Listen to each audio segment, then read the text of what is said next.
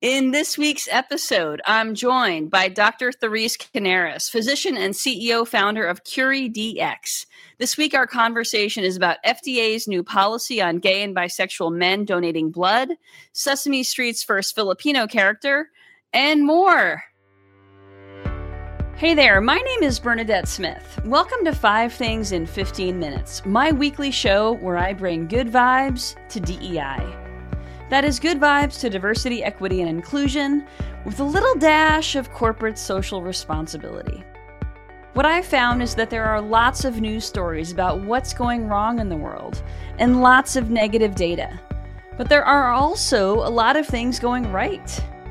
That's what I like to focus on.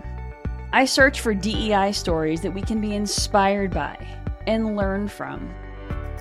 My hope is to inspire you to experiment with some of these inclusive actions and policies within your own organization to help you build a more inclusive world.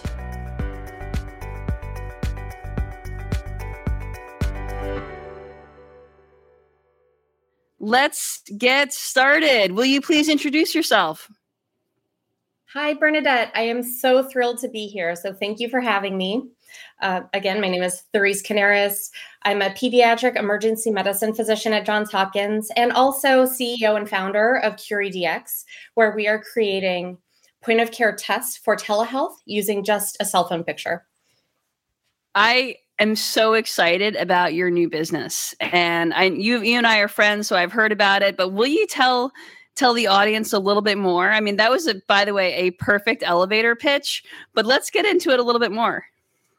Sure. Well, I'm very passionate about it, so happy to share. This all started with, let me ask you, Bernadette, do you know that moment when you start getting sick and how that feels? Yes. I've been feeling that on and off over the past month or so. Yes. Yeah. It's that sinking feeling of sometimes it's achiness, sore throat. For me, it's also a layer of panic and not panic about being sick, but I don't have time to be sick. And I see this every day in the ER. I see families coming in, rushing in, just wanting to know what's wrong. And they spend hours and $100 copays just to end up being told maybe it's a virus and Tylenol and Motrin will help you get better and it'll pass.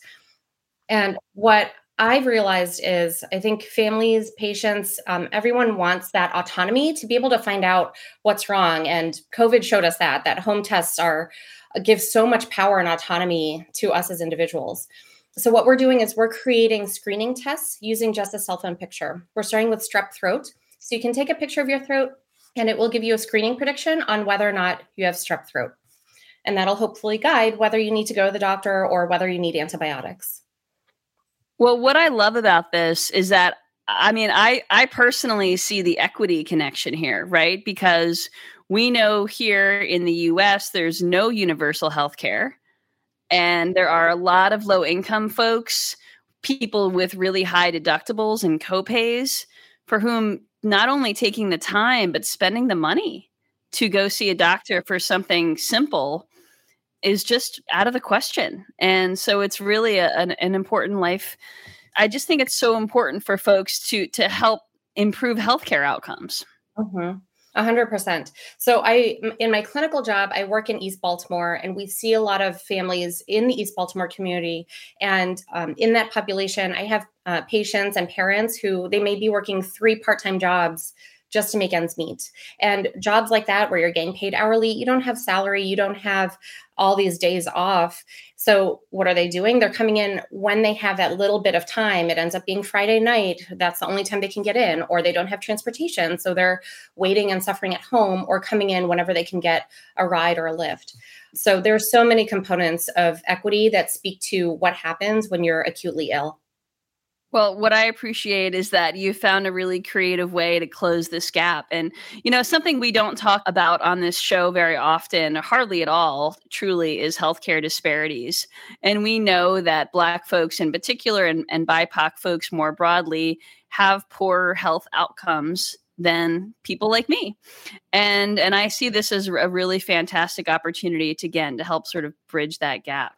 And you know what? We have to kind of take it into our own hands. I like how you took it into your own hands because it's not something that the government is going to provide. Yes, well, that's the fun of innovation, and all of this work came from my research at Johns Hopkins, where it's an environment of innovation and research. And so you're right that it's hard sometimes to create new ideas, new concepts when you're purely relying on government funding, and that's where like great ideas and the resources of an academic institution can create something like this. I love it. So in the work that you're doing, both in the hospital and with your business, what about it is giving you hope right now? Well, I am someone who's really excited about the future, and I see a ton of potential in technology. So our core product is driven by AI, which I know has a lot of connotations and perceptions. There's certainly a lot in the news right now about ChatGPT and what are its limitations. I know that there are some who worry about, what are the risks with AI. The way I look at it is more, what are all the opportunities where it can elevate us as humans, where it can, and on the clinician side, how can innovative things like AI help us be better doctors, help us be better diagnosticians, even save some of our cognitive effort so we can spend more effort on just empathy. So I think just the future of what AI and technology hold, that's what gives me hope. That's amazing. I love it. And what I love is that your perspective on things is so different from every guest I've ever had on this show. So it's just, and I love our guests. I really do. But I just love hearing this additional perspective on things. So in this past week's newsletter, I wrote about my experience recently over the past few months playing pickleball for the first time and actually getting my butt whooped in pickleball by people who are 10, 15 years older than me. And what I love is that playing the pickleball has reminded me or let me know that I'm ageist, right? Because I had some swagger going in. I think I can get this. No, as a beginner, I definitely routinely got myself whooped. And I think it's a beautiful thing because I love constantly learning and being reminded of what I don't know and being reminded of my own bias. Now, so I just wrote about this as sort of the kickoff to this past week's 5 things. Is there any part of of what I just described that you can relate to related to ageism? Bernadette, I am an eternal victim of ageism. When I was 18, I looked 13. When I graduated from med school and became officially a doctor, people were asking if I was still in high school. And I mean, this is still an ongoing challenge for me to be in a position where, especially in the clinical role and also now in the CEO role, where I'm in a leadership position and I'm in a position where I'm making large, major, important decisions. And I am constantly feeling like I have to validate my credentials and establish my credibility. There's a story once. I was getting on a bus, a Peter Pan bus, to go to the airport, and I had my backpack on because it was a trip. And the bus driver stopped me and said, "Hang on, where are your parents?" And I said, "At home."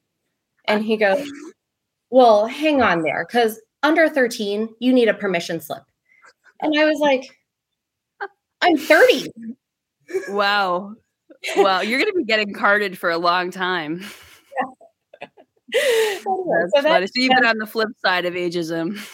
Yes. Yeah, it is. It's not in certain, I know a lot of people value looking young and youthful skin, but there are downsides to it, especially depending on what role you're in and what effect you want to have.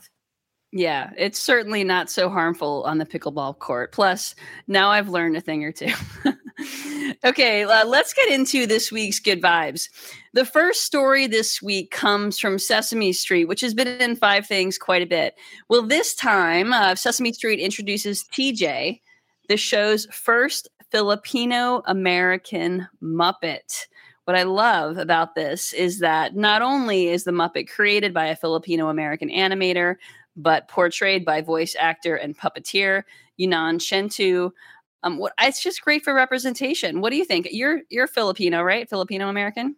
Yes, yes. So my mom is an immigrant from the Philippines. I was born and raised in Maryland, and I was raised by my mom's side of the family and raised in a Filipino household.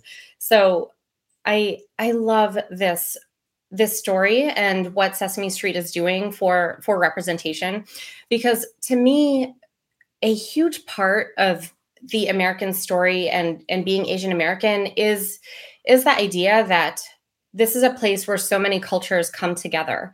And being Asian in the United States doesn't necessarily mean that you yourself were the immigrant. And I know a lot of friends who are of Asian descent, but they may be third or fourth generation. And so there's this beautiful melding of cultures where being Asian American is a combination of all of your American and cultural things that we get just living here in this country, combined with all of your ancestry and heritage and all the things that your family teaches you and passes down.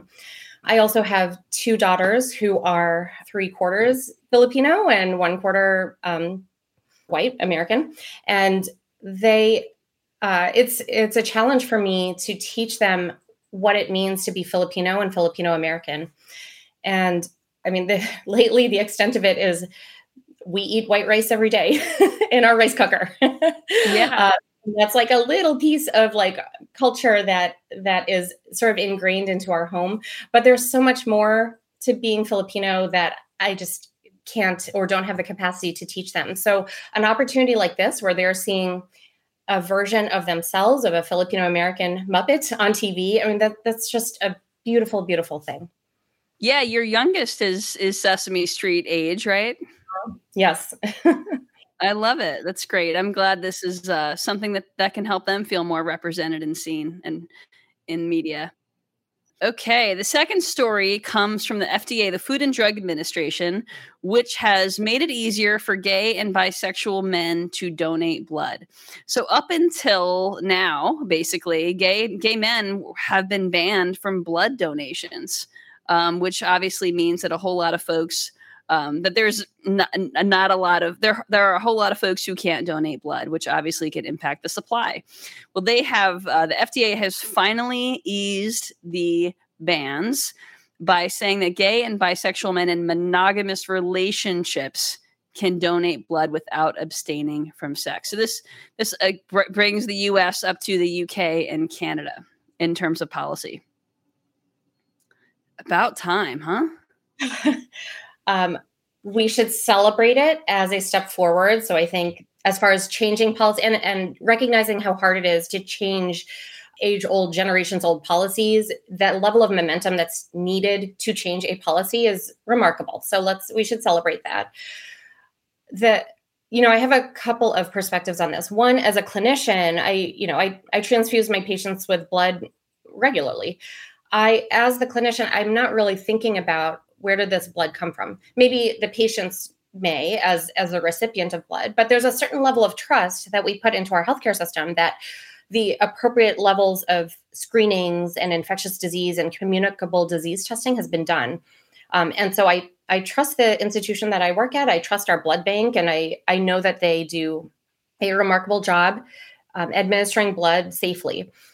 However, thinking about this, especially with that DEI lens of why are we discriminating based on sexual orientation and relationships? That just seems irrelevant. I understand that there are certain acts and behaviors that can increase the risk of HIV transmission, but that's not necessarily specific to homosexual people or men who have sex with men. And even 1/4 of new HIV diagnoses are not from in homosexual people. It's in heterosexual people. So I think there are behaviors that heterosexual people do too. So it's really, what I worry about in this policy, it's isolating orientation and personal details that are not the true risk factor that we should be screening for. Yeah, I think that makes a lot of sense. So the risk factor that's being screened for now is sexual behavior and recent partners and other factors as well. As opposed to just being a man who has sex with men. Mm-hmm. So there's a lot of work still to do, but Here on Five Things, we celebrate the incremental bits of progress as well. This next story also comes from the healthcare system, which is a nice model from Dartmouth Health, which is a New England-based healthcare company. What I love that they've done is they've implemented measures to mitigate bias during the executive search process. So the goal here is to have an upstream approach to ultimately provide equitable healthcare outcomes. So candidates are required to submit a diversity, equity, and inclusion statement alongside their resume, and that carries equal weight during the process. The selection process is also blind with identifying information removed. And there's a lot more. We'll make sure we put the article in the chat and the show notes for you. But it's a great blueprint that I would love to see other healthcare systems getting on board with, because ultimately this is about, again, improving patient outcomes. And there's a lot of healthcare disparities that show up, racial healthcare disparities in particular. Mm-hmm. So I love this, that both components, that they're blinding the reviewers to the candidates, because I think that speaks volumes about removing layers of bias. And I appreciate that DEI statement that they're obliged to submit. Having written those statements myself, I worry sometimes that for some individuals, it's like, I promise I will do this. I pledge I will do that. And it's hard to know if that statement is truly reflecting one's personal values. And I think the best evidence for that is there a history of implementing the change or the DEI values that you stand for? So I think that having a statement is a step in the right direction. So we celebrate the win. But I would also love to see how that correlates to actual, past behavior or outcomes or like historical efforts in implementing DEI policies. Well, especially now that ChatGPT can probably whip up a DEI statement in about 30 seconds or less. I think that's a fair point. But check out the article, folks, because there's a lot more that they're doing specifically around the hiring committee as well to improve this process. Good vibe. But of course, most of these stories, as we've talked about before on the show, are a yes and. Okay, the fourth story this week comes from Airbnb, which last year created a live and work anywhere policy that allows staff to work from any location worldwide for up to 90 days per country. And about 20% of employees are taking advantage of this program. But what I love is that the business has actually never performed better, according to the CFO. And this is really important for folks, particularly women and folks from underrepresented groups who are more likely to face microaggressions in the workplace, have a lower income, and so they might be less likely to live in expensive places like Airbnb's headquarters in the Bay Area. What I love about this is, in an indirect way, this supports women who work and women with families who work. Just talking to some of my friends, I have a lot of physician friends who have a partner and kids. And despite, having a profession and a career, and often having a spouse with a career, the trend that I've seen even among my colleagues is the woman of the couple in hetero couples still tends to take on the childbearing responsibilities. Some of it is the raising things when they're young. Some of it is, they're sick from school. Who's going to pick them up? In the hetero couple, it's the woman, it's the mom. And so policies like these, where it creates that flexibility to get the work done, but get it done in a way that also enables having a family life and having a personal life, I think that is how a company supports women and moms who work. So I think it's beautiful. Absolutely. And the last story this week also is a healthcare story. So I really lucked out with you as my guest this week, Therese. The last story is about an Ohio nurse practitioner who developed a breath-controlled video game called Easy Induction that helps children relax when going under anesthesia for surgery. So the video game involves children putting the anesthesia mask on and start breathing into it, which then blows up a little balloon that wakes up all the animals in the game. So it's been tested on hundreds of patients at Cincinnati Children's Hospital and is now licensed for other hospitals. You must see a lot of kids who struggle with anesthesia, I would imagine. Yes, and we do sedations in our ER. It's not general anesthesia like in the operating room, but very similar to this. I love this for so many reasons. This is just another example of innovation that comes out of a need and seeing what patients go through and creating something that helps them.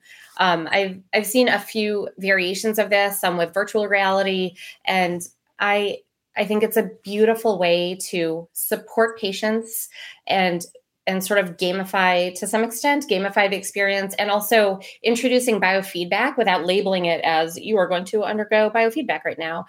So creating it where it meets patients and kids where they're at, that's a win. That's beautiful. I love it. I love it. All right. Fantastic. Well, this week's call to action, folks, is to watch the PBS special Rising Against Asian Hate, narrated by Sandra Oh. So we're going to put this link in the chat to that documentary. And Therese, how can folks find you if they want to get in touch with you? Oh, thank you for asking. Probably the best way is our company's website, curiedx.com. That's CURIEDX.com. There's a way to sign up to get on our mailing list and reach out to us directly there. Awesome. Well, thank you so much for joining me this week. And thank you everyone for watching or listening. And if you don't already subscribe to the 5 Things newsletter, you can subscribe at 5thingsdei.com. Have a great week. Take care. Thank you. Bye. Thank you for listening to 5 Things in 15 Minutes. I hope you found yourself inspired by at least one of this week's stories. If you did, would you mind sharing it with a colleague and leaving us a review on your favorite podcasting platform? And if you don't already get my 5 Things newsletter, join at 5thingsdei.com. I'm Bernadette Smith, and I'll see you next week right here for 5 Things in 15 Minutes, bringing good vibes to DEI.